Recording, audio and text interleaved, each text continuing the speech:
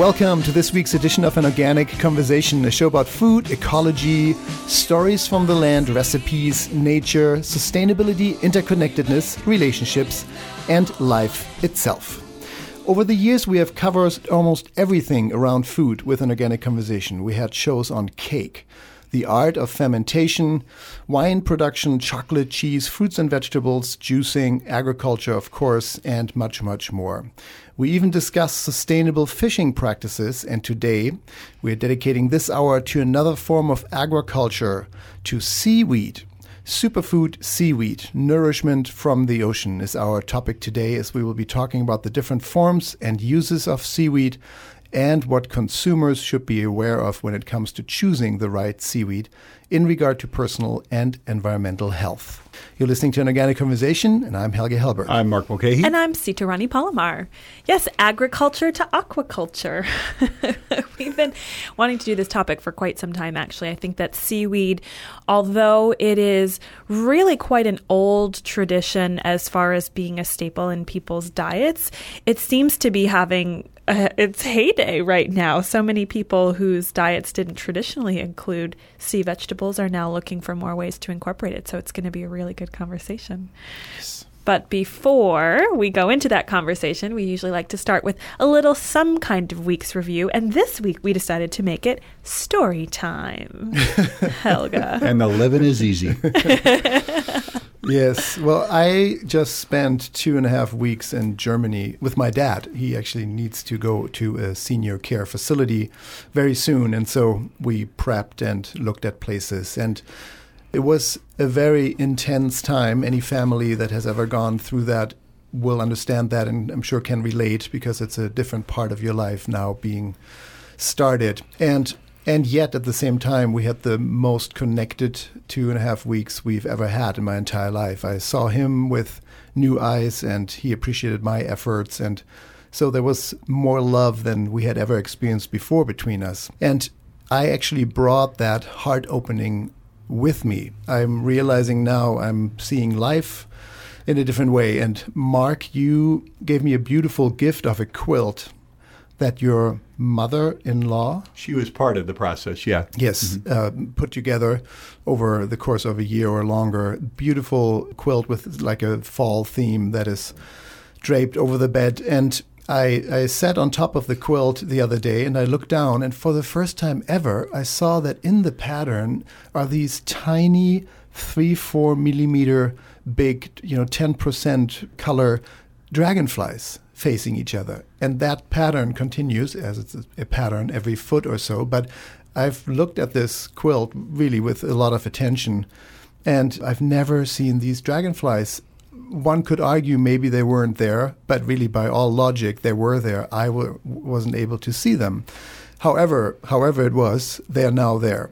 And it's amazing to me that we can look at something like the face of a lover or a wall and don't see the heart imprint, the heart shape imprint on the wall, or lines on our lover's face that we've never seen before that are so dear to us. So my last 3 weeks, I have come to the conclusion that yes, miracles are absolutely real.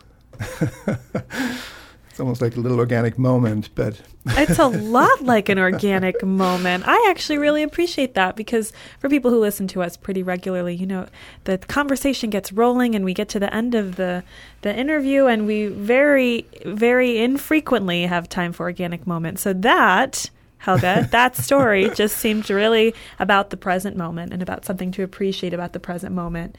Mm-hmm. You'll miss it if you're not paying attention. Mm-hmm. And life is full of it. I mean, yeah. And you were mentioning something about dragonflies when we were talking about dragonflies this morning. You came up with some little tidbit of folklore or wisdom. Well, I have a really great book about the symbolism of animals. It's written by a wonderful author, Jamie Sams, who's written a lot about Native American tradition. And so she talks about dragonflies as being a symbol of the illusions, what we can't see about the world through our illusions. And it tells a story about how the dragonfly was once dragon and Coyote tricked the dragon and the dragon then became a dragonfly. So I'm paraphrasing kind of poorly, but it's very sweet to look at the symbolism. Spot on, actually. Especially, Helga, it seems like this, was it there or wasn't it? What is the illusion that we put in front of our own eyes? And then when we allow that to be stripped, we can see what really is, like the little dragonflies on the quilt. Yep. Mark, you don't have any of those encounters these days. I seem to be having them every single day and am so filled with joy because I am. Both of you, what you just are saying is it is truly a joyous miracle when you finally start living with your eyes open. Mm. And your heart, for that matter. Well, your heart very much so. Your heart very much so. Whatever your eyes are. And it doesn't matter the time. It doesn't matter the place. It doesn't matter that you hadn't noticed that for 50 years. It just matters that now you do. Mm. And beautiful. Thank you for bringing that story today, Helga. I really appreciate it. Set the whole tone for my day. Great. That's wonderful. You're listening to An Organic Conversation. I'm Helge Helber. I'm Mark Mulcahy. And I'm Sita Rani Palomar. Today we're talking about superfood seaweed, what we can see there. Seaweed. Nourishment from the ocean. But before we dive into the topic fully, the topic of the hour, here's our weekly tip from the world of health and beauty, the direct bodily and mentally kind. Here's Chef Sita and her holistic bite. Beauty. What is more beautiful than the abundant fruits and vegetables we see in our markets during the summertime? I am just overjoyed with the abundance of colors and textures and flavors and things that we wait for until they're so sweet and ripe. And I am revisiting a conversation that we had several weeks ago where we were talking about how to plan your meals so that you can get more servings of fruits and vegetables into your diet. And one of the tips that we talked about was actually planning your meals around the fruits and vegetables that are available this season. So revisiting that, I wanted to touch on a couple of the really seasonal items that are out there that I'm just excited to be eating more regularly, namely corn and zucchini. And corn is, it feels to me like corn is kind of a short season. I don't know if that's actually the case, but I don't eat it out of season, and I look forward to when it's in season because it's just so sweet and fresh, and it's unlike the way it tastes any other time. So when corn is in season, I like to try and find as many ways to get it into my diet as possible. And one thing that I love to do with corn is to make a champagne and sweet corn risotto. And it's just taking these kernels off, and they're a wonderful size to integrate with all of the arborio rice. And the champagne adds a good tartness to the sweetness of the sweet corn. So that's one way to plan corn and get more servings of vegetable in your diet. Another corn recipe that I like actually tags on with another item that's very seasonal right now, which are spicy peppers, padron peppers. And this recipe makes polenta, which is, the corn as a grain. So you cook the polenta, but you actually add fresh corn kernels and roasted poblano pepper into the polenta. It's a great way to get more vegetables with your grain, and then you can serve it with a salad or whatever you want to have it with. And then the other item is zucchini. And zucchini, I think, is something kind of the opposite end of the spectrum. Corn, I feel like is kind of a short season. Zucchini seems to be abundant most of the year. The thing about zucchini in the summer is that this is so abundant. You're getting it in your garden in mass quantity. You're seeing it at really fantastic prices. It's relatively inexpensive, so it makes for really good value. And a couple, whether you're just trying to get more vegetables in your diet or you're trying to figure out how to eat more zucchini because you have so much of it, a couple of my favorite recipes with zucchini are one, zucchini lasagna, where you actually replace your noodles with long strips of zucchini, and you can cut the zucchini on a mandolin so you get these long noodles, and add a little sea salt and olive oil and let it marinate until the salt softens the zucchini and it behaves a little bit more like noodles would be, and you layer that with whatever you would fill your lasagna. Then the other item would be ratatouille, and ratatouille you use eggplant and zucchini and sweet bell peppers, which is another thing in season right now, as well as tomatoes. It just seems like somebody knew what they were doing when they put this recipe together. But these are really vegetable-rich ways to put together a meal, and that's a way to surely increase the number of vegetables that you're getting in your diet. So there's no better time than this season, and I hope that this has inspired you to make a couple new things and enjoy some more vegetables. That's this week's Holistic Bite. Thank you, Sita. That's Chef Sita every week, giving you the update from the world of health and beauty, inner and outer. Mark, this must be your favorite Holistic Bite ever. Vegetables. How to put more vegetables into your diet. I love it. I love the creativity. I never would have put champagne in with corn chowder, and I think that's a great idea. And ratatouille, I've never made it. All those, I've used all those things. I would put them in a pot together, but I've never made ratatouille, or maybe I have and didn't know it. But I love it. And you know what? This time of year, everybody's busy. And so I think going along with what you're saying, Sita, is if you can create a little cooking time. And if it's hot, you do it in the morning, right, so that it's just done. Because then later on, you get home, you've been swimming, you do all those things you do in the summertime. And then it's there. And then it's easy just to make that part of your diet. I like it. Even sounds delicious cold. Like, doesn't it? Yeah. Well, the zucchini in particular, that zucchini lasagna, you can make that a raw dish. Yeah. If you soak your sun-dried tomatoes and put them in the blender with fresh tomatoes and sun-dried tomatoes, that can be a raw tomato sauce, and you can use these marinated zucchini. It doesn't need to be hot and right out of the oven to be delicious. Lovely. Maybe throw some seaweed into as well. Thank you, Sita. That's what's coming up. Superfood, seaweed, nourishment from the ocean is our topic today here on An Organic Conversation, as we will be talking about the different forms and uses of seaweed and what consumers should be aware of when it comes to choosing the right seaweed in regard to personal and environmental health. You're listening to An Organic Conversation. I'm Helge Hellberg. I'm Mark Mulcahy. And I'm Sita Rani Palomar. And we'll be back in just a moment. Stay tuned. Are you a chef, have a catering business, or planning a party, or simply just love organic produce? If you're in the San Francisco Bay Area, walk right in to Earl's Organic Produce. Anyone can buy directly from us at wholesale prices. You don't have to be a natural food store to enjoy the freshest and most delicious organic produce. We are located on the San Francisco Produce Market at 2101 Gerald Avenue. We look forward to seeing you. Walk-in hours are Monday through Friday throughout the night from 10 p.m. to 10 a.m. Minimum purchase is 1 box or flat, cash or checks only. For more information, visit earlsorganic.com. Spicely Organics offers more than 200 different organic spices and dried herbs to choose from. Classics like oregano and cumin, exotics like ají amarillo, and blends like tikka masala. Spicely helps nourish your body while embracing sustainable, eco-friendly, and ethical practices always. Take wellness into your own hands and creativity into your own kitchen. Spicely Organics, teas, spices, and dried herbs at your natural food store and online at spicely.com.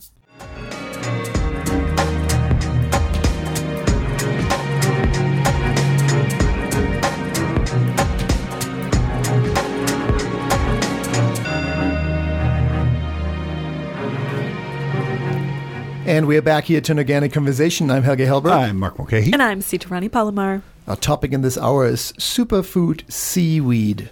We might have all had some kind of encounter with seaweed, either swimming in the ocean around our toes or on our plate. Hopefully this hour will shed light how to integrate it into your diet or into your bath salts. There are lots of uses for nourishment from the ocean. With us today are Barbara and John Stevens-Lewallen, the owners and founders of Mendocino Sea Vegetable Company, who are joining us today from Philo, California. John and Barbara, are you with us? Yes, good day. Good day to you. Thank you for making time. I know this is seaweed harvesting time right now, so thanks for being with us here and helping people to understand the many uses and forms of seaweed in this hour. This is our pleasure and our calling. Well, awesome. That's what I love to hear. So I'm really passionate about produce and organic produce, and when people get around me, they just get really excited when I start talking about produce. But what I would like to know is if you could tell us about your passion for hand harvesting seaweed in the Pacific Northwest, and then why did you start a business around that? Well, in 1980, I was part of the Back to the Land movement, and I came up here to Mendocino County, and then the seaweed just started talking to me. It's almost like a professional or a religious calling to me, saying, hey, we want to come into the human community. We want to bring the trace elements. You need us now. And I just started backpacking it off the beach and drying it in the backyard, and attached Japanese names to it, mostly because it was mostly the macrobiotic people who were eating seaweed at that time. But that was 35 years ago. I found that I just love harvesting seaweed. The physical act of it is just awesome, being there. And that seaweed has a very powerful consciousness, and it really wants to come into the human community to heal. That's my passion. Here's Barbara. Well, I've been eating seaweed since I was very young. I was born in New England and lived on the ocean there, and we've always incorporated seaweed into our diet. And when I came back up to California, Northern California, I came specifically to see what seaweeds were living here and who was involved with seaweed.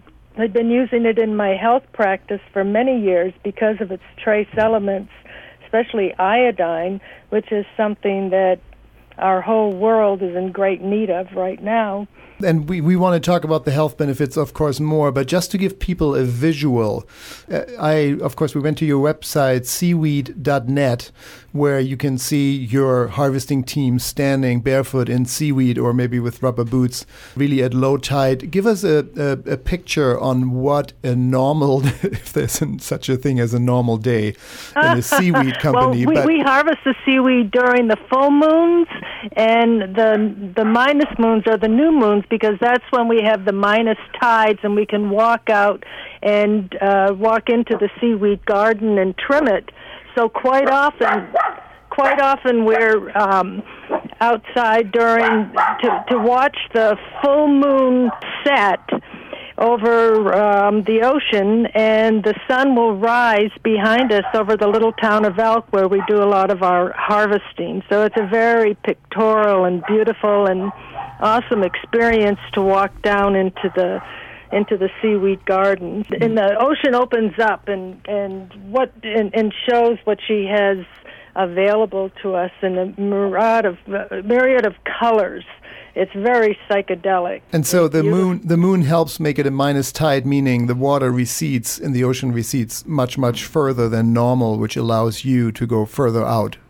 That's right. You imagine the Earth and the Sun and the Moon holding hands and lining up for a few days every month, and that makes the tides extreme, and then that opens the whole psychedelic environment of the seaweeds. And the seaweeds are blooming their blades only in the spring through the fall months. And so you go there, and it's waving colors, reds, greens, blacks, all different sizes, hundreds of species. You go to the home where you know that your favorite ones live. You've been talking to them and making offerings. And then you get there and pick the seaweed, come back and dry it in the hot sun in the inland here. And then we get the best gourmet seaweed in the world from Mendocino County that way. You paint such a beautiful picture about these colors and the nighttime and the sunrises. And I've been to that area of the Pacific Northwest coast there in Elk, and I know what a gorgeous and really harmonious environment it is with the birds and the animals. And I can hear animals in your background there too. I know you guys are really living that abundant life. And I think, John, you touched on something that was really interesting for me, particularly because of my culinary background. You said when you started doing this, it was really mostly the macrobiotic community that was so interested in eating sea vegetables. And sea vegetables have been a staple of traditional diets for a very long time. But in recent years, they've gained a lot of popularity in mainstream culture. And I'm curious what your thoughts are on why people are drawn to sea vegetables today. One reason why is for 35 years, starting actually with me as a small business, several small businesses up here have been promoting and harvesting beautiful seaweed throughout the area and the country. Also, the Japanese cultures have brought their knowledge in. They've, especially Korea, Japan, China, have revered seaweed for the gods and the kings, whereas the European cultures have scorned seaweed. It's disgusting. It's vile. And we had to overcome that prejudice and get through to the true fact that seaweeds are wonderful. They're for gods and kings. And it's been something that we've been working on for 35 years, and now its consciousness is finally happening. And it's a food that we really need during these times for the minerals that have been depleted from the soils, the minerals that we need to keep our glandular system toned up, the gels that help chelate the heavy metals that are polluting our environment. It's a food that people are becoming aware of that's really important to incorporate into our daily diet. And so why would that be important? Especially, it's just beautiful to hear that nature provides exactly what you need in during those months of the year. We talked about citrus on this show, and that's the time when we catch a cold or flu, winter, spring. That's when citrus is abundant. It's just amazing the rhythm of what is being provided constantly by Mother Nature. Exactly what the humans need, or all life needs in order to be the most healthful and sustainable. How does that refer to seaweed? You said there is a harvesting season. I'm very much attuned to what you're just saying. Before the invasion of the Europeans to this continent, there were two types of seaweeds on each coast that were the seaweeds that were being used by tribal people. On the east coast, it's dulse, and on the west coast, it's the nori, the porphyra. And out here, I know the nori so well. It's friendly to people. It comes in the late winter and spring when we need a spring tonic. It grows high above the tidal zone, so you aren't killed by the wave action when you harvest it. And it's these two seaweeds are the only ones that really have a lot of assimilable protein. In those days, people really needed protein and food energy. Now what people need is the wide range of trace elements, which has gone out of the diet. They need weight loss properties, and these are coming in from the other seaweeds that we're bringing in from the other cultures, the wakame, the kombu.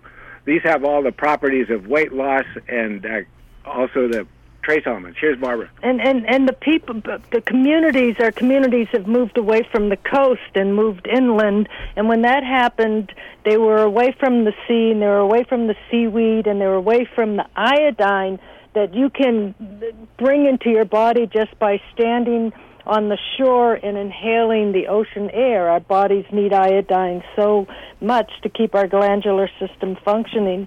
And when people moved away into the Midwest and away from the ocean, they became iodine deficient, and that's when iodine was added to table salt to make sure that people got this very important element that seaweed offers. Seaweed is the only entity that can take the iodine out of the ocean water and make it part of its properties.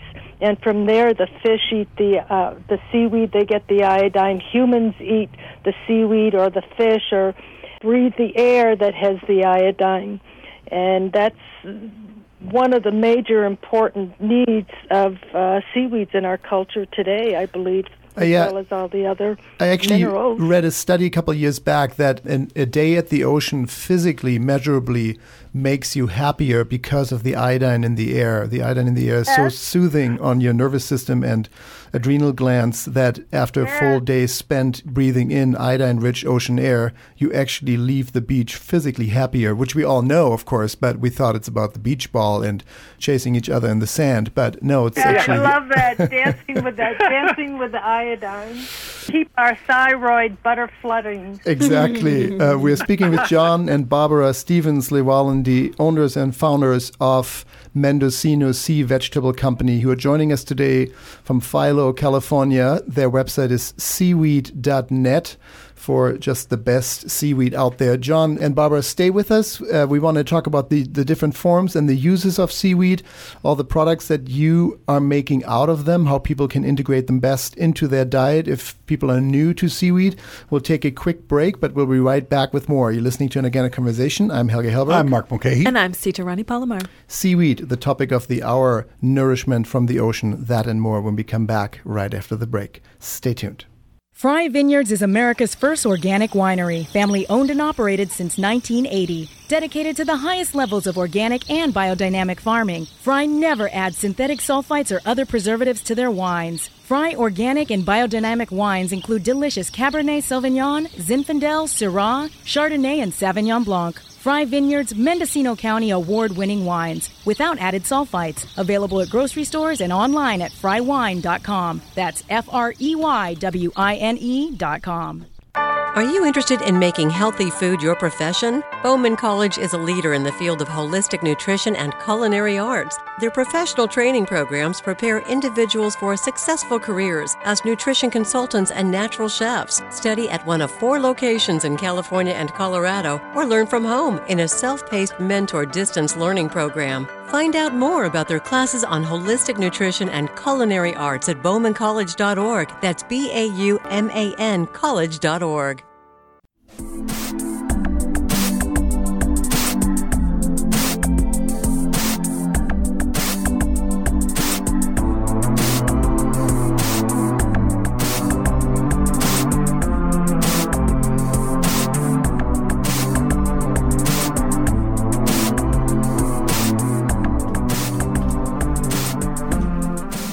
And we're back here to an Organic Conversation. I'm Helge Hellberg. I'm Mark Mulcahy. And I'm Sitarani Palomar. Our topic in this hour is superfood, seaweed, nourishment from the ocean. We're speaking with Barbara and John Stevens-Lewallen, the founders and owners of Mendocino Sea Vegetable Company, who are joining us today from Philo, California. Their website again, seaweed.net.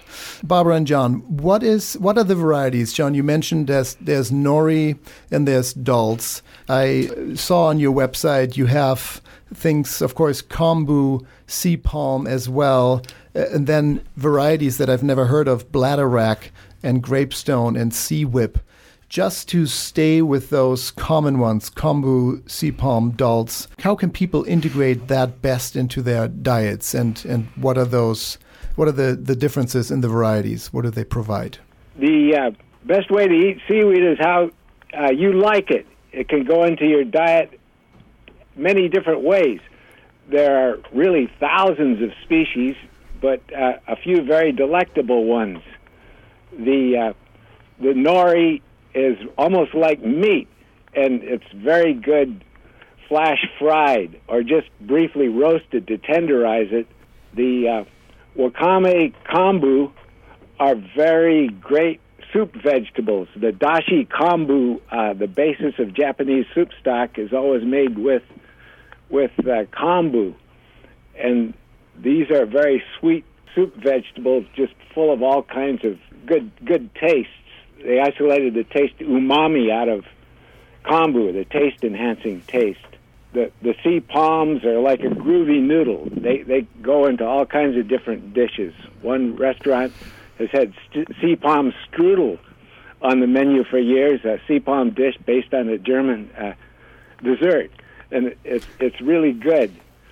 The sea lettuce can be used as a garnish, and then when they're powdered and milled, like in our Miracle Mix, then they can just be added to all kinds of soups. And here's Barbara with some more ideas on eating with seaweed. One of my favorite new recipes is using the wakame as a wakame roll.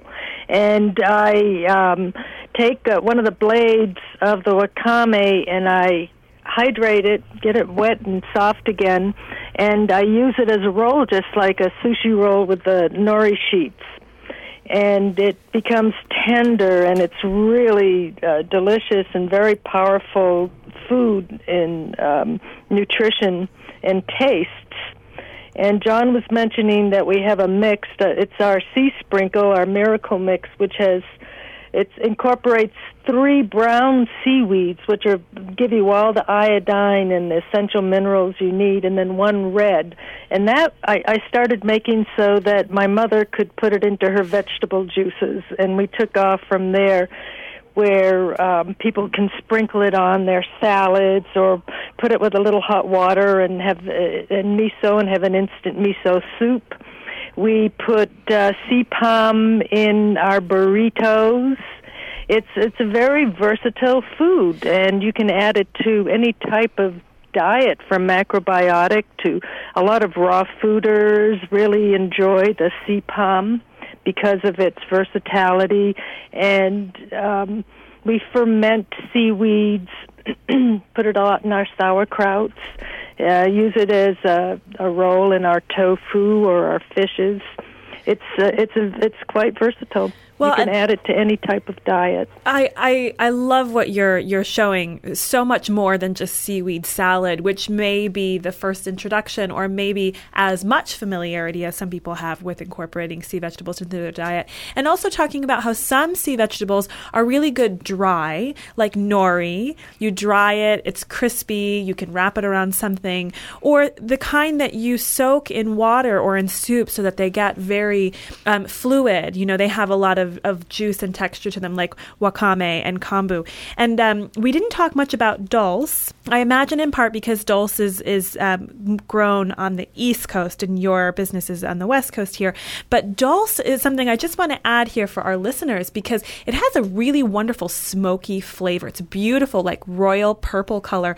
And you can roast it in the oven and it takes on this smoky flavor. I've heard people say it reminds them of bacon. So they'll make themselves DLT sandwich, dulse, lettuce, and tomato. And dulse is also used ground with sesame seeds to make something called gomastio, which is a condiment that you see at a lot of macrobiotic restaurants. It's kind of like a salt alternative because dulse is salty and smoky and really a delicious thing to put on top of popcorn, for example. Oh, it's wonderful. And mix it with a little nutritional yeast. You're speaking my language. Seeds, toss it on the popcorn with a little olive oil. Oh, yes. And then Barbara's from the world of dulse. She's from the East Coast, but we found that we only get a few pounds a year, but it's the best dulse in the world here, Mendocino dulse. And she just really? talks to her. She goes out and the waving red fronds just hypnotize her. And she dries them blade by blade, and it's the best dulse in the world, but we only get a few pounds a year. It's a little more salty than the East Coast dulse. I love the East Coast dulse. I grew up on it.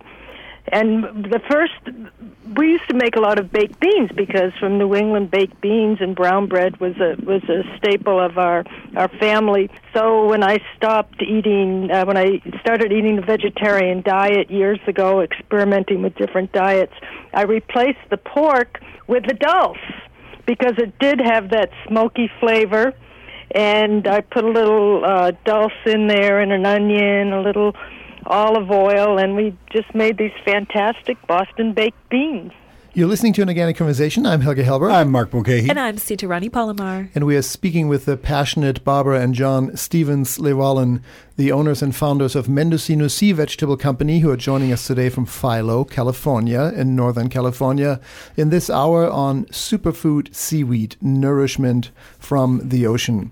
Barbara, I do want to ask, is between the varieties that and the different uses that you and John just covered, is one better for you than the other? Is like, how do you, where would you start if you have never cooked with seaweed? Is one kind of the can't go wrong, easy to prepare, or do they have all different flavor profiles and different mineral profiles or health profiles for you to address different kinds of things in your body? Or is there a general theme where you can say, really, it's, yes, I taste the difference, and if you just want to start, go with this, put it into your dish, and you have a good introduction. What's your take on that? Yeah, quite a few people will call me and they'll ask me that question, so I send them a little sample pack of the different varieties of seaweed, and I ask what type of diet that they prefer, if they're eating a raw food diet or a vegetarian diet, or what they like, and I can suggest what type of seaweed to incorporate into it. Like if they like soups, I usually recommend either a kombu or wakame because they make a wonderful soup broth. We recommend sea palm for toasting for a nice crunchy addition to, sprinkle on top of your salads or to put as a side dish or to add with your dried fruits and nuts as a trail mix so you can get that salty, sweet flavor. I think it just depends, the whole it's so versatile. You can add it to any particular type of diet. Exactly, yeah. Just see how you can integrate it into your existing diet already. That's a wonderful answer. There are therapeutic uses of our seaweeds by several practitioners, but we aren't the practitioners. We don't, we don't prescribe it to anybody. Sure. But mostly for to regulate the thyroid and get a wide variety of trace elements for therapy for all kinds of different things. because the absence of trace elements, there's over 100 trace elements that we need, could be doing all kinds of things to us we don't even know about.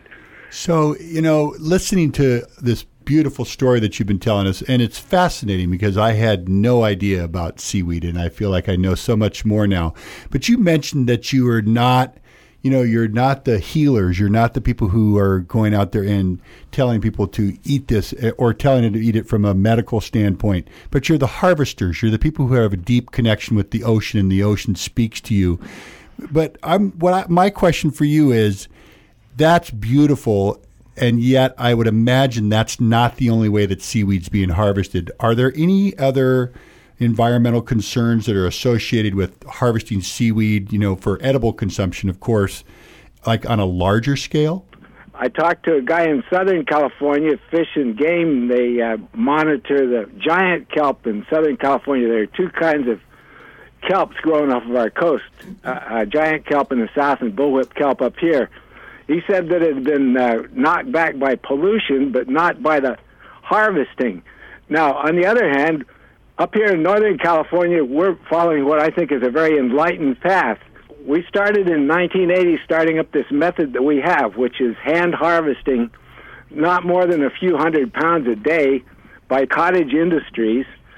And we actually stimulate the crop, I think. At least it's gotten a whole lot better. Well, for one thing, the ocean conditions are improving with global warming, and I can talk about that if you want me to. There's an interesting phenomenon. But anyway, we've made regulations now that it's regulated by State Fish and Wildlife, it's called now. There's no mechanical harvesting allowed of seaweed north of San Francisco Bay. So the entire Northern California massive seaweed habitat is protected from any kind of mechanical harvesting. And I think that the hand harvesting is the way to go, even if we expand it a lot, which I think we should, because there's a whole lot of food here that people need, and that we use our blade tip hand harvesting methods, we actually stimulate it. And so I think that we're really protecting it up here, and we're walking our talk, and it makes everybody feel good too. It's good for people to do this. Yeah, we looked up on the internet some information from industrial seaweed production from other parts of the world. China comes to mind, where environmental standards are at least as much a concern as here in the United States, where you see huge barges dredging entire bays, kind of destroying the life under the surface of the water. And they whack through, and there's actually crabs riding on all those kelps. It's just a very insensitive way of approaching life, and for several decades, we pioneered this really aboriginal method of being part of nature, and we've established it in Northern California regulations and practice. Beautiful. Yes, thank you, John and Barbara, for your undeniable passion. It came through fully, and for doing what you do for clean, local seaweed. I do want to ask, because listeners have asked us in the past, is irradiation or radioactive fallout a problem with seaweed? Yeah, there's... on the west coast of California, there's not even a trace of radioactive pollution from Fukushima here. It just can't make it all the way across the ocean, and it's been being tested regularly now for that. And in general, Northern California is still one of the cleanest ocean spots in the world, just in general. And we've worked on that. We've stopped offshore oil drilling. We've stopped overlogging. And we've participated in keeping this environment healthy. And we're trying to stop. We keep working to stop building nuclear reactors and disarmament of nuclear products. I think that's the best we can do when we worry about these types of situations, is to get out there and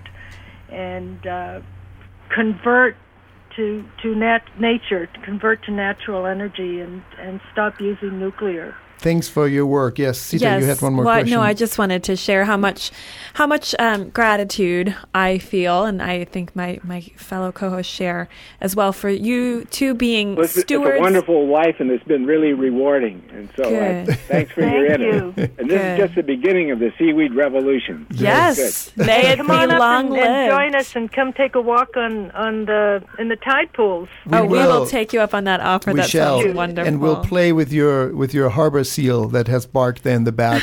That is John and Barbara Stevens-Lewallen joining us today from Philo, California, Northern California, the founders and owners and caretakers of the ocean up there. Mendocino Sea Vegetable Company, seaweed.net is the website. Thank you again, John and Barbara, for joining us today. Pleasure to have you. Thank you. Thank you. Thanks for your work. Bye-bye.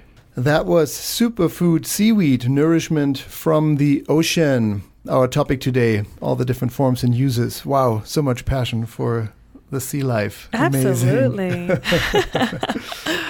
And how to integrate that into your diet. Mark, beautiful.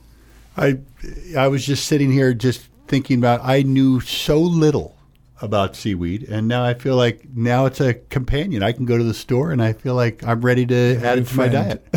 New friend, yeah, absolutely. What has been a common domain for you, though, is produce, organic fruits and vegetables, and that's what's coming up here in an Organic Conversation.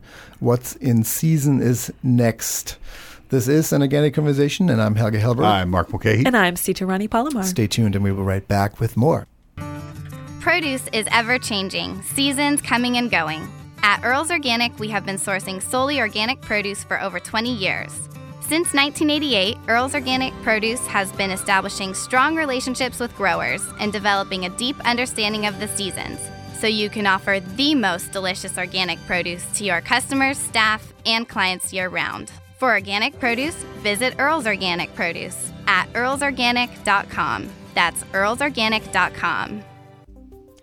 Spicely Organic's emphasis has long been on the natural health benefits of organic spices, and now Spicely is excited to share more health benefits with the introduction of their hand-blended organic teas.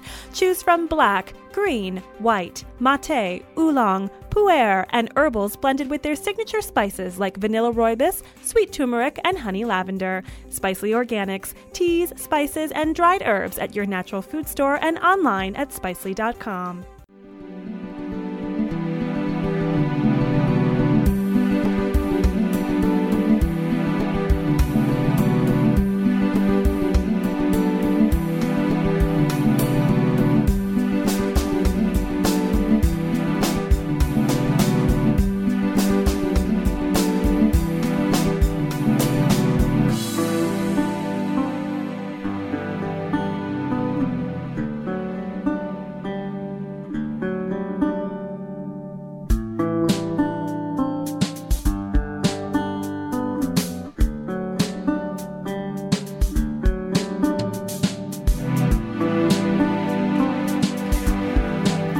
And we're back here to an Organic Conversation. I'm Helge Hellberg. I'm Mark Mulcahy. And I'm Sita Rani Palomar. That was a lot of passion. Superfood seaweed, our topic in this hour, nourishment from the ocean. Beautiful to find people who are that connected to their environment. What's coming up now is Mark being connected to his environment of produce, organic fruits and vegetables. The update, the weekly update from the dock of the produce. What's in season?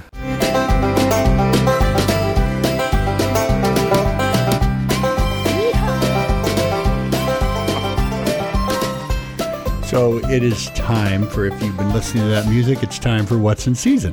And today we're going to talk about love apples. And I was wondering, what are your favorite love apples? What are we talking, pears? No. I've been listening to What's in Season for many years now. I'm familiar with the love apple. We are actually talking about tomatoes, as they're commonly known. Yes, and I love that question, Mark. And it's hard to answer because for me, it depends on how I'm using them. If if we're just talking salt and olive oil and a simple tomato, for me, brandy wine. Brandy wine heirlooms are just so perfect. But I love like green zebra stripes on a plate because they're so strikingly beautiful. They make a really nice contrast. And I have to say, honestly, and I'm going to be interested to hear what your feeling is on this, but depending on the season and what I'm cooking, there are times when I think aroma is really awesome, or just a regular vine-ripened tomato is really exactly what I need for a recipe. So, and I actually think, because more and more people are starting to grill tomatoes, especially with the advent of heirlooms and things like that, but I think the best grilled tomato out there is aroma. It's got that density of flesh, but it's a really, really rich flavor. And you put that on a grill, and it's just accented perfectly. So I get that, yeah. Helga? Well, from me, it's two. It's either a directly picked off the vine cherry tomato, and I'm not really which variety. If it's a perfect cherry tomato warmed by the sun still, that is candy. Or a really perfect black crimson, but a black crimson doesn't have wiggle room. If it's not really, really good, it's not good at all. There's some wiggle room with other tomatoes where, yeah, it's really good. It's not perfect yet, but it's absolutely edible and enjoyable. The black crimson, if that's not right, it's just not right. It's just not a tomato you would enjoy. So very specific there. But a perfect black crimson is unbelievable. It's like chocolate. But I want to hear the gentleman who's kind of smiling in the back. Let's bring him in. So as we started What's in Season a little bit different today. So here on the line, of course, we have Earl Herrick, the voice of the market, with us from Earl's Organic Produce in San Francisco. And so, Earl, we've already started with the first question. You might as well answer it too. And the question is, what's your favorite love apple? He's trying to buy time because he doesn't know how to answer. Yeah. Right. I bet okay. First of all, love apple, I never heard. That's fantastic. And wouldn't it be coming right out of your mouth, Mark? So, I'll tell you, for me, I'm listening to your responses, and I'm going through my memory and my experiences. And what hits me every time is not even the variety. It's just, if it's picked ripe, then they all do the job. That Brandywine, absolutely phenomenal. Sweet 100 cherry tomato, mind-blowing. A Manzano Roma, thick and juicy. And even a really nice slicer or a early girl, dry farmed. All those really dense, a lot of those are dense. Of course, the cherry tomatoes aren't. But the cherry tomato is probably the biggest hit of sweetness. That sugar component is off the hook. So I just want to go out and pick a warm one. Oh, there you go. Any variety you'll do. I'm with you, Earl. Sorry if that's disappointing. Yeah, I always want to pick a warm one too. Yeah. But I think that listening to everybody, I think a sun gold cherry tomato I absolutely love. A black creme, like Helga was mentioning, is one of my favorites. And the early girl, I think, was the first time I fell in love with a tomato. Really? A little small. They never get large, but they're a really intense flavor. And then when I was living in Santa Cruz for a few years, they have dry farmed early girls that the flavor is so amazingly intense that you could just sit there and eat a bag of tomatoes like you do grapes or cherries. I mean, they're that good. They're that amazing. And so that's what that brings to me. So it's tomato time, Earl. What's going on out there? Well, we're really hitting in stride now when August comes around, and with their great warm weather, everything is in production because local tomatoes hit, at least in the California area, around the Bay Area.